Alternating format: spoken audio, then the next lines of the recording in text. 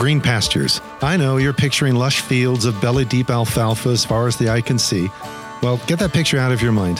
Instead, see clumps of green along the arid landscape of the Negev Desert in Israel. That's more the biblical reality. And that's what our heart is for our weekly Green Pastures devotions published by Vineyard Boise. Our hope is that each day you'll find a wee clump of green along the all-too-often arid landscape of life, just enough to sustain you, to keep you moving forward. Each daily devotion consists of 4 strands: the reading, the reflection, the question, and the prayer. May the Lord lead us together into the green pastures we need today to continue growing in the grace and knowledge of our Lord Jesus Christ. Green Pastures for Monday, January 30th. On to Nineveh. Today's scripture reading is found in Jonah chapter 3, verses 1 through 10 from the Message translation, which reads, Next, God spoke to Jonah a second time. Upon your feet and on your way to the big city of Nineveh. Preach to them. They're in a bad way and I can't ignore it any longer. This time, Jonah started off straight for Nineveh, obeying God's orders to the letter. Nineveh was a big city, very big. It took 3 days to walk across it. Jonah entered the city, went 1 day's walk, and preached, In 40 days, Nineveh will be smashed. The people of Nineveh listened and trusted God.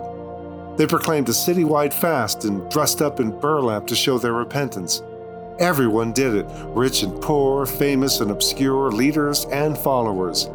When the message reached the king of Nineveh, he got up off of his throne, threw down his royal robes, dressed in burlap, and sat down in the dirt. Then he issued a public proclamation throughout Nineveh, authorized by him and his leaders. Not one drop of water, not one bite of food for man, woman, or animal, including your herds and flocks. Dress them all, both people and animals, in burlap, and send up a cry for help to God. Everyone must turn around, turn back from an evil life and the violent ways that stain their hands. Who knows? Maybe God will turn around and change his mind about us, quit being angry with us, and let us live. God saw what they had done, that they had turned away from their evil lives. He did change his mind about them. What he said he would do to them, he didn't do. This is God's word.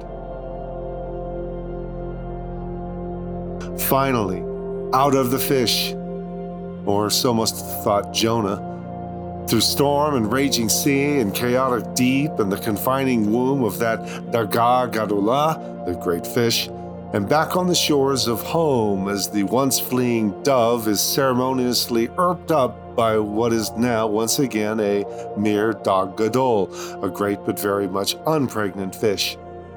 Some observe that Jonah's very appearance would have been marked, perhaps permanently, as the formerly no doubt dark-skinned Palestinian prophet emerged with his skin bleached by the stomach acid of the great fish.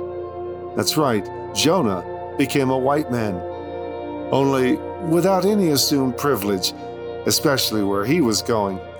For his new marching orders were not long in coming, those new orders being not new at all, other than leaving more open-ended the message he was being summoned to deliver.